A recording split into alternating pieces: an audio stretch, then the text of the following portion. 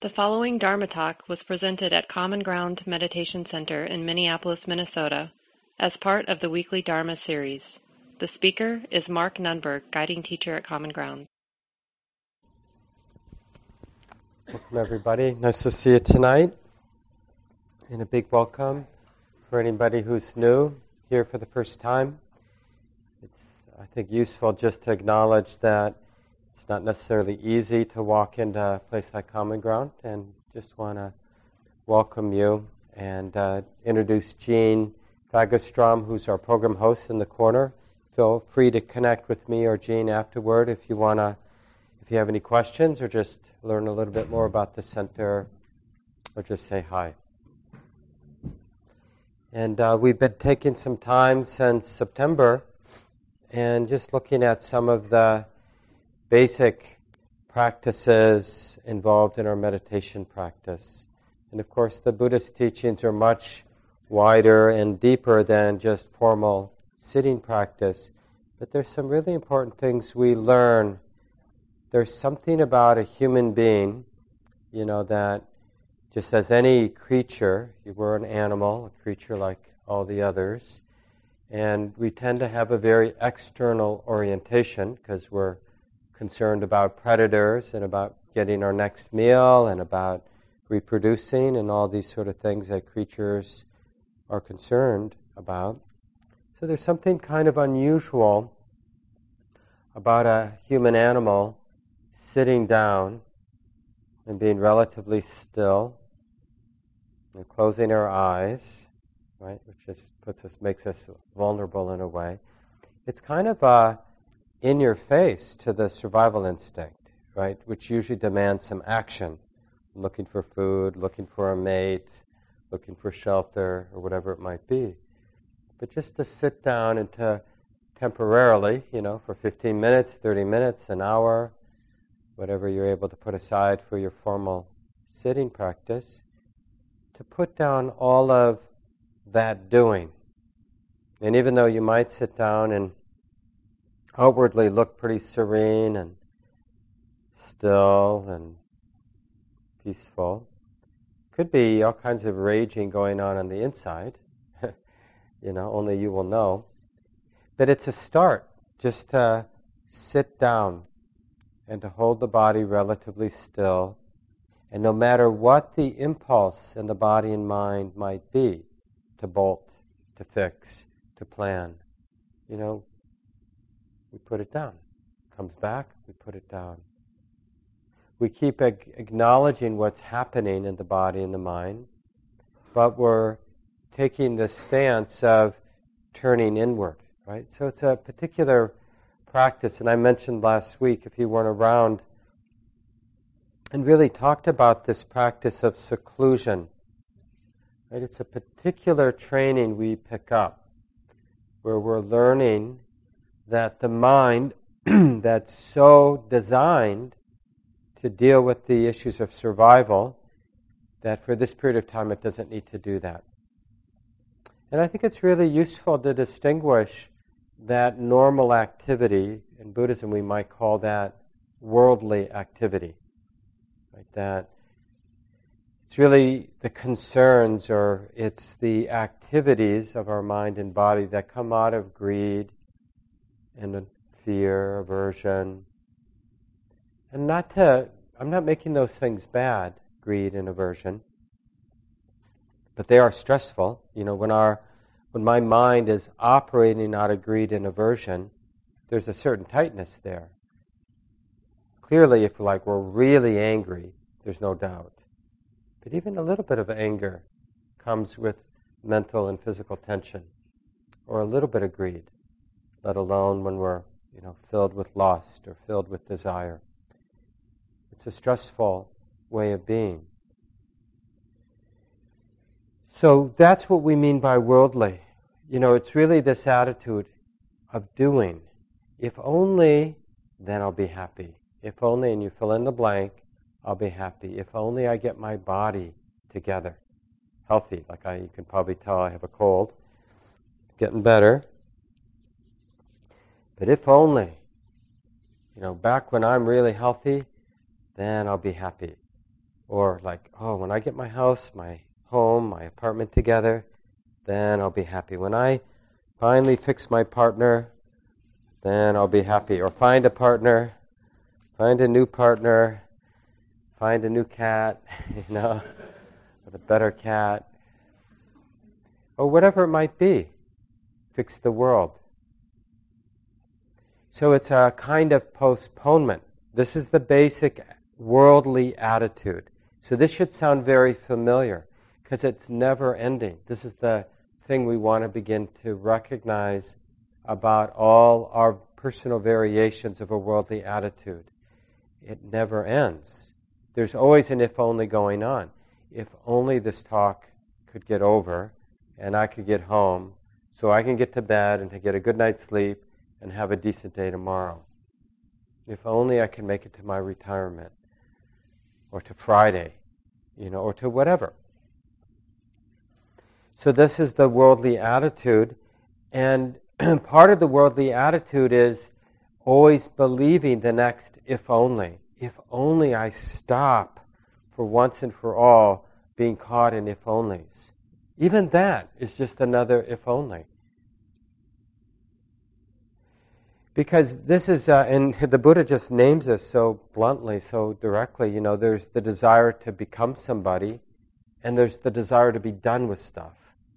Both are cravings, both are causes for suffering.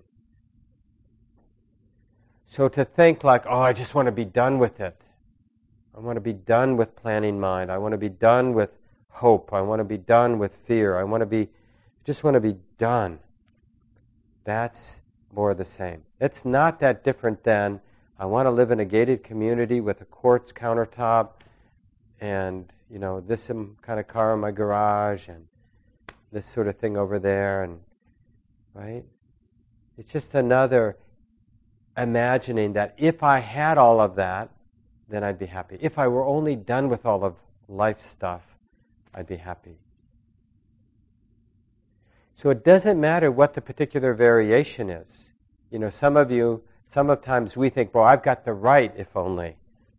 If only I could become a good Buddhist and really sit still. If only my body didn't ache so much when I was sitting and I could sit in a more relaxed way. Then I'd have insight. Then my mind would get really peaceful. If only I had wisdom. If only I was a kinder human being. So even like relatively skillful if onlys, right? Leave the mind hungry. So what's the alternative to this worldly existence? In a way, we have rights as a human being for just one desire. There's only really one desire that doesn't agitate the mind. And that's the desire to understand. It's not a desire to become something or someone. It's not a desire to be done. It's not a desire for some sense experience. It's just that more straightforward, authentic, really, desire to want to understand, want to be close, want to see clearly the way it is. And the reason that desire, when you just reflect on it and even activate that desire in your heart now, in your mind, you see there's something grounding about that desire to understand, because we can't actually understand the nature of the mind, the nature of this present moment, when we're totally reacting or involved. We have to have somewhat of a hands-off to express that desire to understand. In a sense, it's not quite right to say it this way, in a sense we step back from the moment. But we're actually intimate. That's why it doesn't quite make sense to say step back. But it's hands-off. But when we open to the present moment because we're interested, because there's this desire to understand,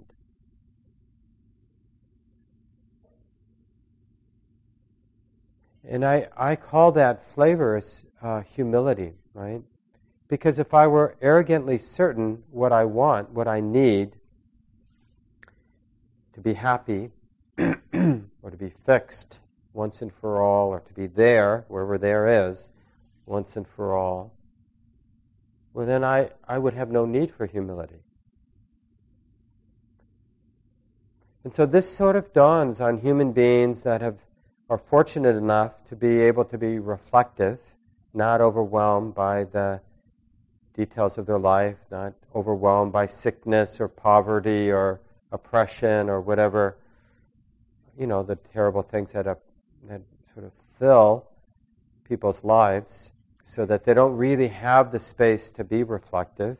If we're fortunate enough to be reflective, it starts to dawn on the mind this fork in the road that exists in every moment between living in what I'm calling, the Buddha calls a worldly way, operating out of greed and aversion, operating out of that question, if only, or that perspective, if only blank, then I'll be happy. Or this other way, the spiritual way, you could say, it's not a perfect word, but it works well enough, which is the desire to be intimate, the desire to understand, this place of humility. Knowing that I don't know, I'm willing to let go of trying to be happy and replace that with this desire to just understand what's happening, what's being known, and basically understand the causes for stress and the causes for release in real time. It's like I'm willing to go back to kindergarten. I realize I haven't been paying attention. This is where we wake up. How many times? I'm 60 now. How many times have I woken up in my life? That sort of, that feeling, I'm guessing most of you know, like, I clearly don't know what I'm doing. Like, I'm living my life, but the choices I'm making, like, I did that? I said that? I made those choices? What was I thinking? What's going on? Where, it's like where we realize, like, the conditioning of my mind, the habit energies of my mind can't necessarily be trusted. Have you had those experiences? Yeah. And so that's that recognition that there's a fork. We're beginning to discern that a lot of the conditioning, the habit energy, is we feel quite exposed or vulnerable if we don't have an if-only operating. And like I said a few minutes ago, when we don't have an if-only operating, we tend to have the negation of if-only, like, I want to be done with it. But we don't realize that that's just another if-only. Like, if only I could just be done being a human being. I mean, the nth degree of that is like committing suicide. Like, I just want out. But that's still, it's like, we're thinking, I can do something, and then I'll be done with whatever I want to be done with. Or I can do something, and then I can get whatever I want to get. But it's the same sort of thinking we know. And the more that dawns, the more we see clearly the dukkha, we even have a word in Buddhism, right? The unsatisfactoriness of the if only, then I'll be happy perspective. Then we're willing to go this other way. And the experience of this other way is we don't know what it is, but we know it's not that. Initially, we don't know what this other way is, except that it's not doing that. We're abandoning the if only. And where do we land when we abandon the if only? I mean, you can just do it right now. Just abandon any if only. We just end up right here. Like, oh yeah, sitting feels like this. The mood in the mind, the quality of the mind is like this now. It's so scary being in the present moment. Yeah, but where am I going? Where does this lead? Right? So it really has that quality of not knowing. And let's call it give it a better word, humility. Right? It's like, oh yeah, knowing that we don't know. Or being open, being innocent. And really optimizing learning.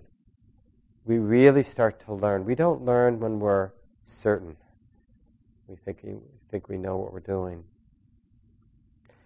except by failure, one failure after another, eventually dawns on the mind and we realize it's not working. It's not working. So we come to this place between, and we'll learn either way, like if we take the worldly path, we'll learn.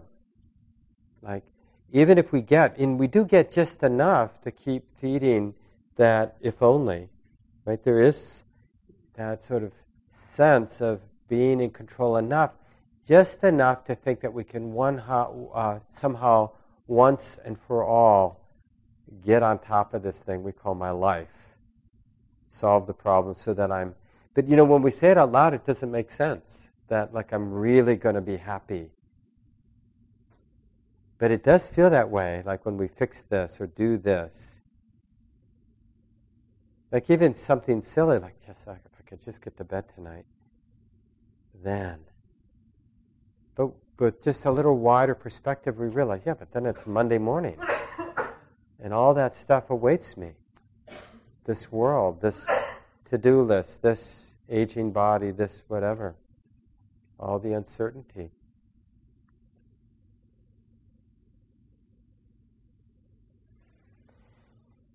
And the reason we avoid so much this other approach, which initially looks like nothing we recognize, right? Because we're not organizing this in terms of greed, something I want, aversion, something I want to get rid of, right? We're just opening.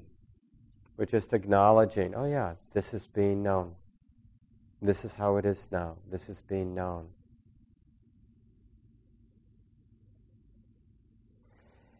In that place, what do we see then? We start to see a lot of the movement of intention. But because we're not acting on the doing, the if only, then I'll be, then I'll get rid of, we see it. Precisely because we're not acting on it, we're not believing it. We're just recognizing that impulse to do, to fix, to plan, to control, to compare, to fantasize, to, whatever that activity might be, to deny, to hide, to close down. So whatever it is, we're just feeling one impulse after another. Isn't that a lot of what we feel when we're sitting, doing our meditation practice? I mean, we might get periods of being in a nice, calm zone for a while, but a lot of what we're feeling is the impulse to move, the impulse to scratch, the impulse to complain. And of course, some percentage of these, in a so-called bad sit, 90% of the impulses we actually act out. So then we're lost in the impulse for 5 minutes or whatever, until we wake up and realize we've been lost in that reactive pattern, and we start over. But when we're sort of more in the moment, it's just like one impulse to do, to think, to move after another. And we call that, right, seeing that from the place of humility, like knowing that I don't know, except getting identified, acting out, hasn't worked in the past. So I'm taking a new approach, which is just to acknowledge that it's like this now, that this is being known. And then we see the rapidity of those impulses, those intentions, right? And we realize, oh, this is what the Buddha means by dukkha, right? Being the one who needs to do, needs to think, needs to fix, needs to get rid of, needs to become, needs to be done, needs to be liked. That the dependence is unsatisfactory. It's oppressive. But hating it, that's also oppressive. Acting it, believing it, that's oppressive. And there's this very subtle, initially very subtle middle ground, which is understanding what it is the only palatable thing. It's so interesting that the Buddha's path of awakening necessarily goes through this experience of dukkha, seeing the unsatisfactoriness of our own heart, our own mind, which of course is just the mirror of the dukkha, the oppressiveness of the world, the messiness of the world, each mirroring the other. I mean, where does the messiness of the world come from? Right? It's just the cumulative expression of all of our minds and hearts, right? Nature isn't mean-spirited. Nature is just nature. But the unnecessary suffering in our world is just expressing this not understanding our predicament as human beings. So we wake up, we see this fork in the road, I can, one more time, follow the if only, then I'll be happy. Act out the doing, act out the intentions, or I can take this road of understanding, this humble willingness to be present, which means we're feeling all the movements in the heart to do, to fix, to become, to be somebody, to not become somebody. But we're just there, observing. Oh yeah, now it feels like this, now this is happening, now this is being known. And we may use an anchor like the breath, like we did tonight, or the whole body awareness, or hearing, or whatever you do. But ultimately we're cultivating that stability of awareness that can just let it move, So we're not even needing to distance ourselves or to focus on a particular meditative anchor. It may be there, the breath or the whole body, to stabilize the present moment awareness so that we're not being confused by one impulse after another. And so the first dawning of wisdom is like, this isn't working, and there's this other way, which I don't know what it is, but it's not that way, right? And there's I don't recognize it, and it has a lot to do with just acknowledging, oh, it's like this.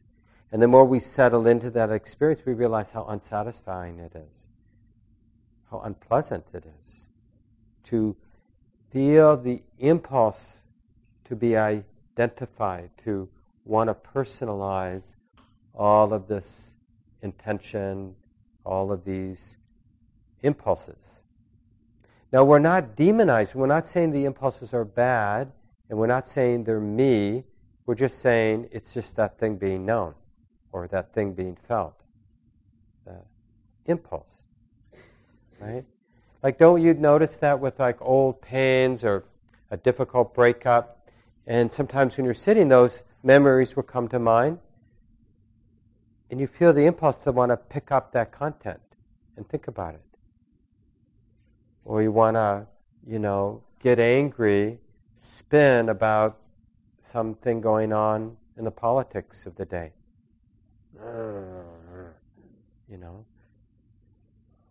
Most of the time we just do it, and then we're in that if only, if only I figure out how we get even with these people, or how we win next time, or whatever, But when we've sort of put the stake in the ground, no, I don't think that helps. And we have enough clarity, for moments at a time we're remembering the if only doesn't work, so we're in this place of present moment awareness. Then we get to see the impulses. Precisely because we're not acting them out, we get to see them, we get to feel them, and we realize what they are. All that selfing is dukkha, is unsatisfactory, it's suffering, it's unpleasant. And we can start to understand. Then we really start kind of shift in another place, there's some sense that understanding the dukkha, the unsatisfactoriness of how the mind moves with craving, with fear, with anger, right? The movement of our mind, thinking mind, feeling heart, really driven by greed, anger, and delusion, we say in Buddhist words. And we really see that, and we see that that's suffering. And we really begin to sense the possibility of freedom, which is not being confused by all this movement. So now the this mode of being mindfully aware is starting to pay off, and it's starting to have, in moments, for moments at a time, the flavor of freedom. Like being aware is liberating, acting out is suffering. And there's all kinds of shadows in this place. Like the shadow of thinking, okay, I'm never going to act out another intention. I'm never going to do another thing in the world. I'm just going to sit. And we'll get that sometimes, but I bet more than a few of you in the room have been in a sit where you've been in this place that I'm describing, where you're feeling a lot of peace of not being confused by your intentions. They're there. You've got your normal, conditioned intentions to become somebody, to fix something, to judge something, to do something. But you're just letting them come and go, come and go, come and go, and you're feeling a lot of peace.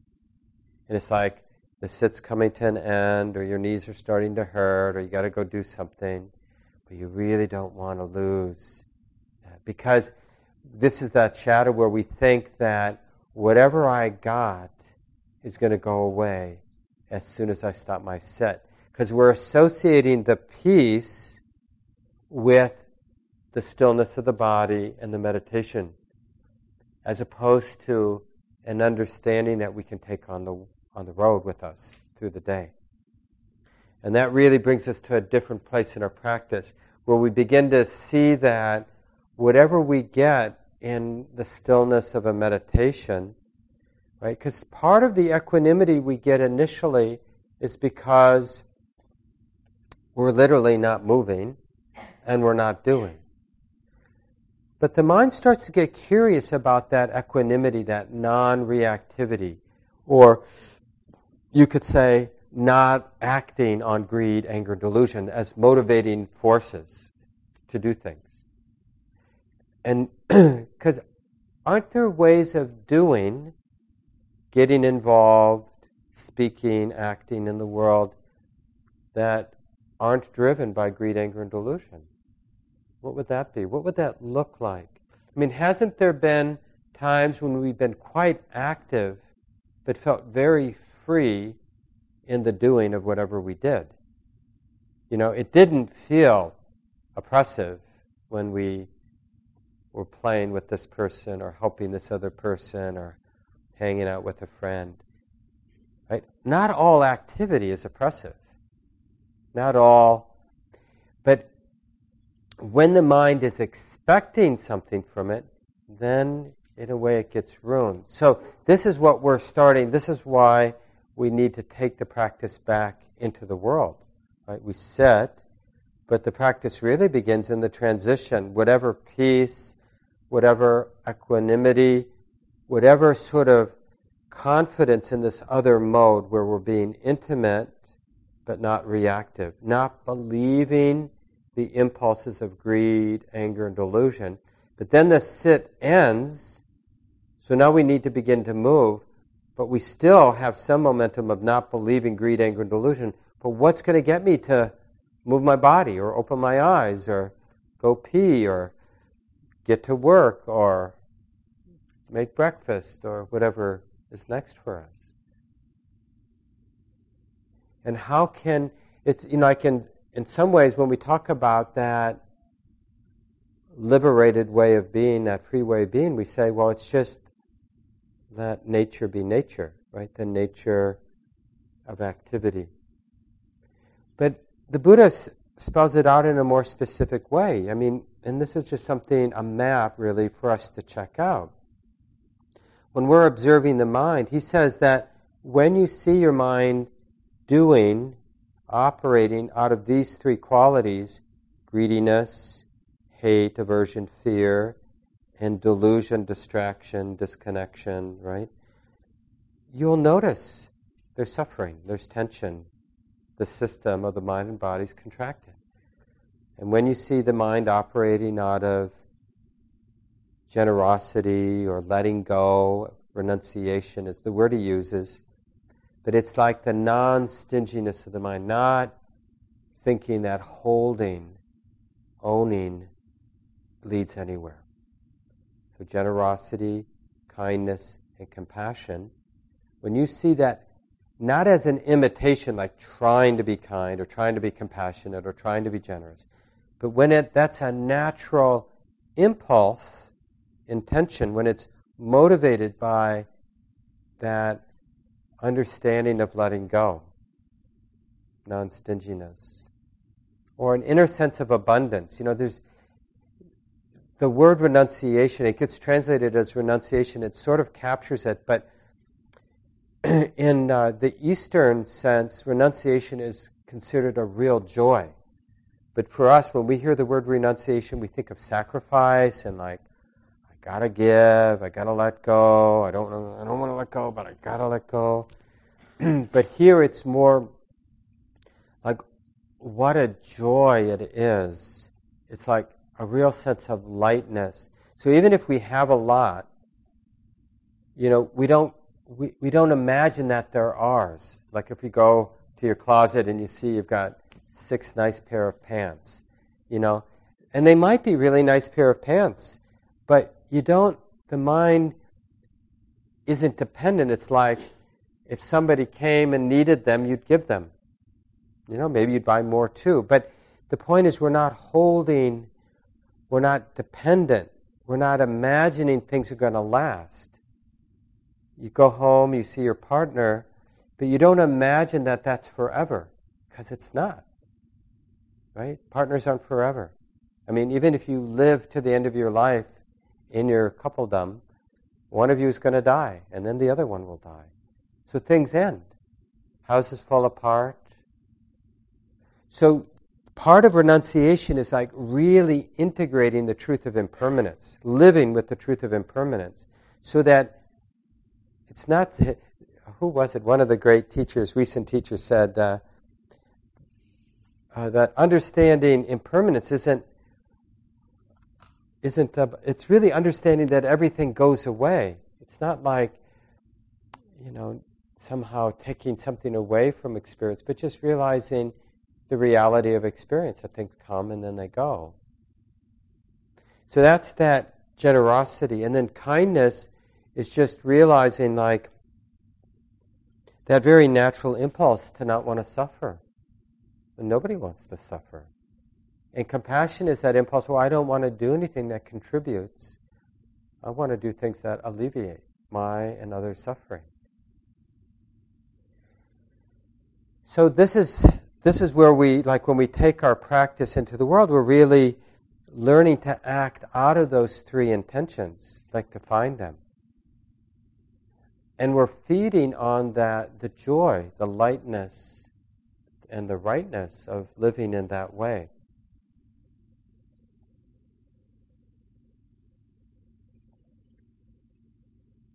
So when we use our anchor, I've been talking about the anchor like the breath or the body, and just more generally the whole commitment to sitting every day or most days. Even if it's just 5 minutes, and then let your own appreciation of the practice lead you to sit more and more, and then eventually go on some retreats if you can swing them in your life. Because it really, as a ritual of sitting down, it really makes this fork in the road so much more apparent. The endless chasing of, if only, then I'll be happy, to, I don't know what the heck's going on. I'm going to become a student, a humble student. This is being known. This is being known. This is being known. And in that this is being known, that moment-to-moment awareness, we begin to notice the difference between intentions that are coming out of greed, anger, and delusion, and intentions that are coming out of renunciation or generosity, kindness, and compassion. They feel differently. They look differently. And then that's where we really learn. Like even in terms of what we're paying attention to, like when you come back to your meditation anchor, you can do this out of fear. Like, I'm afraid if I go down that road, I'll get swallowed up, so I'm going to hold tight to my meditation object. But that doesn't necessarily work very well. But you could do the same thing from the place of compassion. Oh, honey, let's just stay close to the breath. You need to settle. Just notice the breath from the beginning to end. Notice the breath from the beginning to end. Right? That could be done. Couldn't that be done from a real trustworthy place of compassion and generosity, like the Buddha, all the people who have done this practice before us, they're offering me this technique for me to check out. It's like a gift, these teachings, right? Let me check it out. Let's see right here, right now, if it helps. Let me take it up with some sincerity and see if it helps. Just to put down the world and just be with the body. Just be with the breath coming in. Just be with the body and the breath going out. Stabilize the awareness. With that stability of awareness, have more clarity about the different impulses and tensions that are arising. Oh, that feels like greed. That feels like aversion. That feels like kindness. Right? And even because, even though we're sitting still, we're quite active as a human being. It's just that we're not moving the body much. So we're still learning the difference between acting out of greed, acting out of hate, acting out of delusion, and acting out of letting go or renunciation, acting out of kindness and compassion. And then we take it on the road when the sit's over, okay? And it's okay if we make mistakes and act out of greed, anger, and delusion, because it's a very powerful teacher. Oh yeah, here I go again. Acting out greed feels like this. I'm really tight. I'm all entangled. Right? This isn't helping. Oh, here I am acting out a very simple, authentic, ordinary quality of kindness. This feels good. This doesn't feel oppressive. This isn't exhausting the mind. Oh, maybe this is the way. Right? This is how we live our days. This is like what a Buddhist practitioner does all day long. They look exactly like every other human being, except they've got at least some momentum, right, in the mind of this being at the crossroads, where they're noticing the greed, anger, delusion dominating the mind versus the renunciation, kindness, and compassion dominating the mind. And when the mind's over here, wisdom doesn't judge, wisdom just connects the dots. Oh yeah, that leads to suffering. And it feels like this. And when wisdom notices the mind's over here, wisdom goes, oh, that leads to release. Release feels like this. Release is being known. Ease is being known. Peace is being known. It's really that simple. Because if I learn something and then I get into the if only I don't act out greed, anger, and delusion, then I'll be happy. Well, that's greed, right? I'm right back in the entanglement. So we got to keep ourselves in this middle place. That's why the Buddha calls this the middle way. It's not about controlling or getting rid of. It's about understanding. So when greed, anger, and delusion is operating, our practice is to know greed, anger, and delusion, whatever it is operating in the mind. And it feels like this. This is what's getting set in motion. This is how it is. It's not something we think. It's something that wisdom, awareness sees directly. Oh yeah, this is what's happening in the body and mind. And when other wholesome qualities are operating in the mind, wisdom sees that and sees where that leads. So we're taking the role of, like this is what we often define the Buddha, right? The Buddha isn't somebody, like in terms of our practice, the Buddha doesn't refer to somebody who lived 2,600 years ago. The Buddha means that wakeful wisdom that operates in our mind. The one who knows the difference between unwholesome intentions and wholesome intentions. We're cultivating that stability of awareness that can distinguish, oh yeah, when I see greediness operating, it's initially tight and it leads to more tightness, right? Clearly we've had moments where we've seen that, like bright and clear. Oh yeah, that leads to hell. And other times we say, oh yeah, this is the way. Whatever way the mind is relating, showing up in this moment, it feels good. It feels trustworthy. But we don't take the time to really sink in. We don't have that stability that's not trying to find and hold and own the way, but just connect the dots. And that's the difference. And see, we can turn Buddhism into something we're attached to. And then we'll suffer. I mean, there's nothing more insufferable than somebody who's attached to Buddhism. I mean, it's such an affront to the way the Buddha was teaching. Of course, he didn't call it Buddhism, right? He just talked about it as human common sense, right? Like the word that's used, as some of you know, Dharma, but that was a common word at the time of the Buddha. The Buddha didn't come up with the word Dharma, or Dhamma is equivalent to Dharma. It just means the way it is, common sense. Like, this is just how it is. That's what the Buddha taught. He taught Dharma, the way it is. Right? Like, there are some qualities of mind that lead to suffering, and there are some qualities of mind that are completely trustworthy. And it doesn't really change, like, whether we get sick with cancer or whether we don't, or whether we have a lot of affluence or we don't, or it just changes how we relate to the conditions of our lives. And this is what's so liberating and why the Buddha refers to it as unconditioned happiness.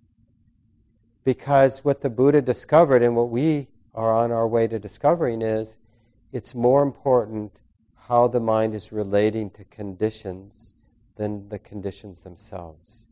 And we know this. We see people who are beautiful and wealthy and whatever, who are just really miserable. And we see people who don't have much of anything going, what we would tend to call good fortune, and yet they can be very free. Now, obviously, if somebody asks me, what do you want, ease in your body or do you want torturous disease? I'll say, I prefer ease in my body. But I'm not counting on that to take care of me. Like, if only I have ease in my body, then I'll be happy. Because there's a lot of times my body feels good, right? And I can be really unhappy. And there are a lot of times when I have pain in my body and I can be really happy. And I pay attention to those moments. And I don't put all my eggs in that basket of like, if only I have a comfortable body, then I'm going to be happy. Because it hasn't worked. But what has worked, it's gradual, over the 7 years of my practice, is cultivating this way, this wisdom. And then what comes out of this wisdom is operating gradually, slowly, more and more with letting go, renunciation, kindness, and compassion, and less, gradually, slowly, with greed, anger, and delusion. And when I still act with greed, anger, and delusion in moments, I take it as a teacher, oh yeah, that's right, this doesn't help. This doesn't work. This does lead to suffering. Oh yeah, good to see that again. And I'm grateful, even for those painful teachers. Okay, one last time I have to see it. I'm going to really let the data land in the heart so it makes its impression. I don't want to miss that instruction from my teacher. Like, this is the road to hell. This is the road to peace. So I'll leave it here. We have about 10 minutes. It'd be nice to hear from 2 or 3 of you, your own reflections on your practice. Yeah, start us off, Kathy. I'm Kathy. With regard to the if-onlys, in my experience, very few of those thoughts are related to future. If only I have this. Most of them are past. If only I had done this differently. If only I had waited. I hadn't waited. And I'm guessing I'm probably not the only one experiencing that. Yeah, I should have been better because I'm more the future type, but it's really temperamental. And some of us are more the past type, if only I hadn't. So I'm so glad you made that point. Because there's really an infinite way that if only can express in humans. So your if onlys may not look like anybody else's, but you'll see the pattern. Is it the same kind of greed as if only I had a new house, if only I had a new partner? Yeah, sure, because it's a rejection of here and now, isn't it? And that's what distinguishes, that's this side of the equation. The worldly side is, instead of being intimate with the present moment, we're imagining a past or a future, right, that will fix it, that will make it better. Yeah, thanks, Kathy, for bringing that up. Yeah, what else comes to mind? Thoughts, reflections from your practice, or questions that come to mind? Hi, my name is Wayne. How do you know if something is greed, anger, or delusion? How do you know it's kindness? Because I can justify anything as being kind. But the map, this is why the map is useful, but it doesn't substitute for direct experimentation and observation. It's actually all of the spiritual maps, like the teachings you might get from the Buddha and other teachers that have been at the practice for a while, they're not initially that helpful except to kind of give us some faith to experiment or to pay attention. But then after a lot of present moment practice, then we realize that our direct collecting of data from our own experience looks a lot like a map that the Buddha talked about. And then that brings up a lot of confidence, like, oh, what he understood about his mind is what I've understood about my mind. Well, maybe some of these other things he said also will map onto my experience. So that initial map of greed, anger, and delusion on the unskillful side, and letting go, kindness and compassion on the skillful side, it's more like the direct experiencing of the heart getting entangled and tight and hurting, the squeeze of the heart, right? So then you notice, oh my God, my heart's entangled, it's squeezed, it hurts, I'm suffering. And that is sort of like a wake up. And then the mind, or wisdom awareness, sort of kicks in. You start to pay attention with mindfulness. What's happening? What's moving? Oh, I wonder if this is kindness. No, it's not kindness. Is it aversion? Oh yeah, it's aversion. It's fear. Because there's so many different flavors of aversion. Fear, hate, boredom, irritation, impatience. Right? So there are a lot of different flavors. But the relevant thing is the squeeze in the heart. So not only is, right now, right here and now, the heart tight, but there's also some intuition of what is getting set in motion. And not just in your own mind. You might notice that people around you are also being bothered or suffering because of how you're showing up in the moment. So it's not just the disturbance in our own heart. But that's the initial thing, is we're getting a sense of what's supporting the squeeze in the heart, the literal, direct, immediate constriction in the body-mind. What we call suffering. This is the dukkha. This is the sort of visceral expression of dukkha or suffering. It's like, oh yeah, my heart hurts. It's heavy. It feels burdened. Right?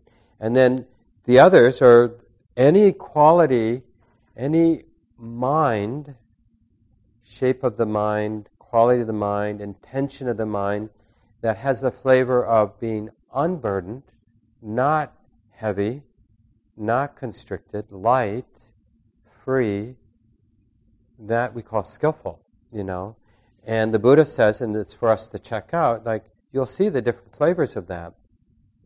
Basically, the flavor of letting go, non-attachment, and kindness and compassion. And it kind of makes intellectual sense. When we think of all the saints, regardless of the tradition, they weren't attached, and they seem to have a lot of kindness and compassion. I mean, those are the stories we tell about saints. People who aren't holding, aren't identified. They're generous, and they're kind, and they care.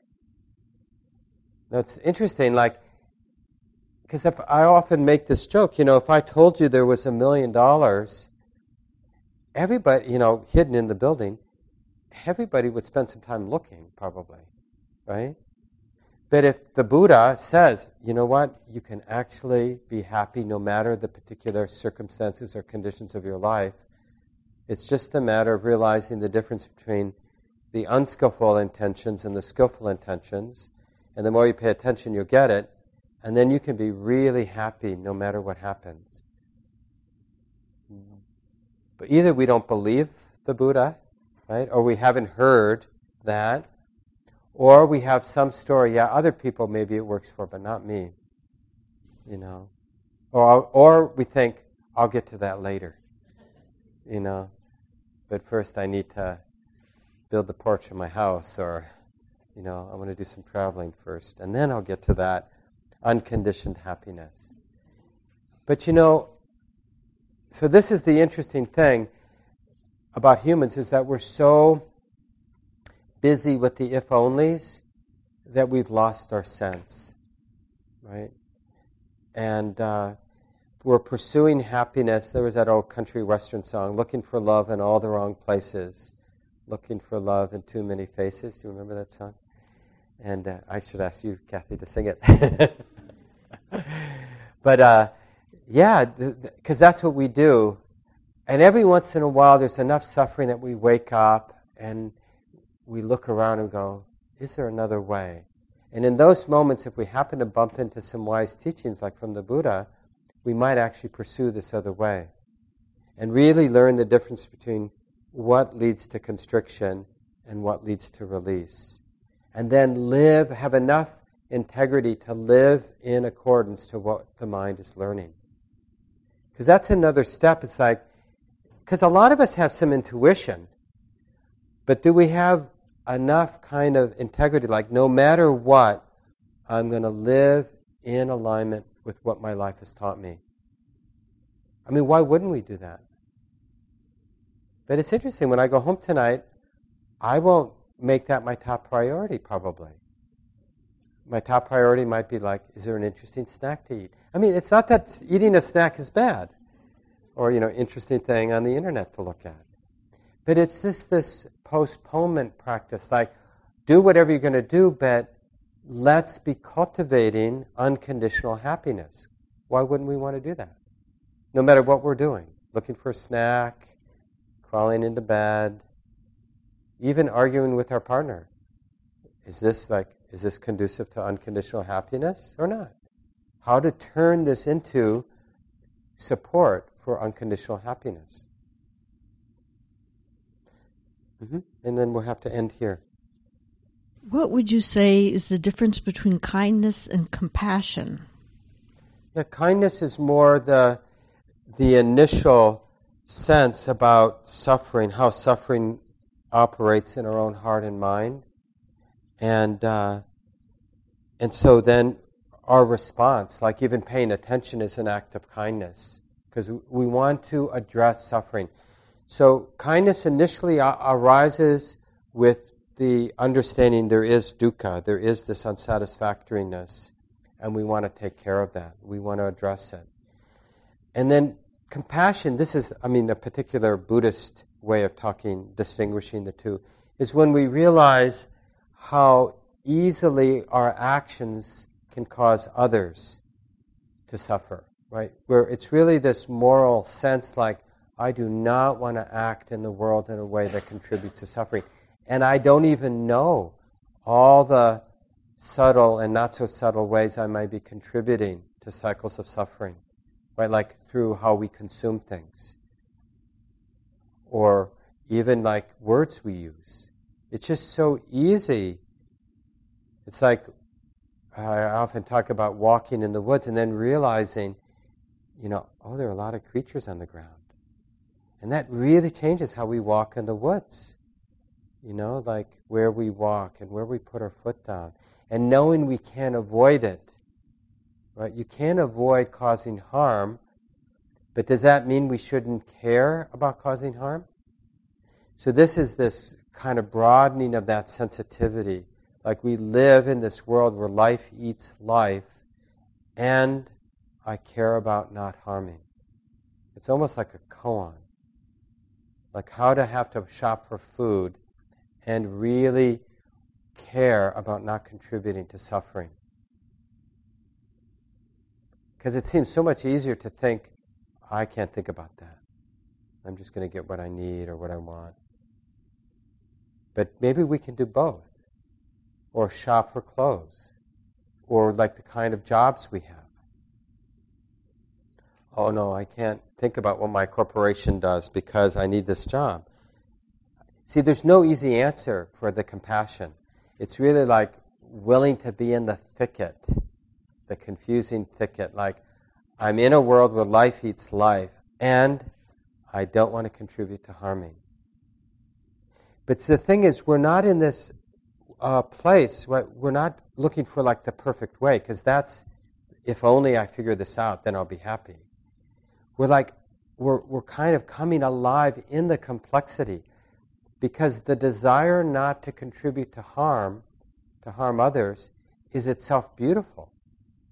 So we're really coming alive in like figuring out how we're going to feed ourselves, or how we're going to clothe ourselves, or what activist activities we're going to do or not do. We don't see it as a burden. If we see it as a burden, we're causing suffering. How can compassion be an enlivening activity?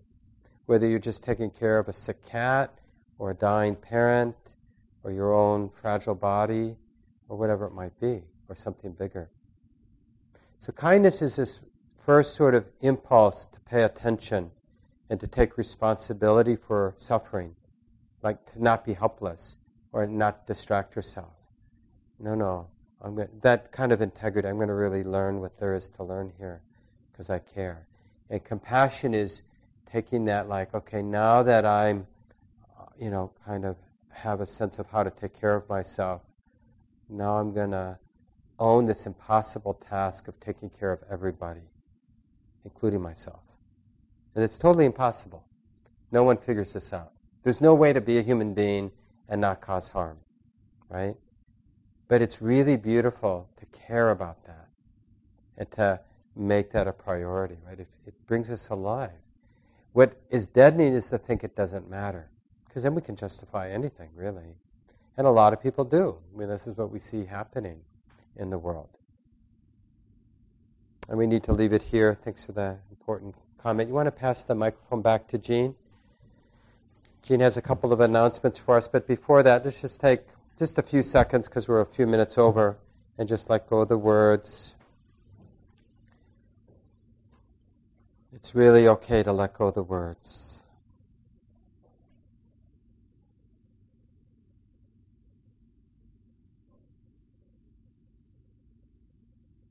Thanks, everyone. This talk, like all programs at Common Ground, is offered freely in the spirit of generosity. To learn more about Common Ground and its programs, or if you would like to donate, please visit our website, www.commongroundmeditation.org.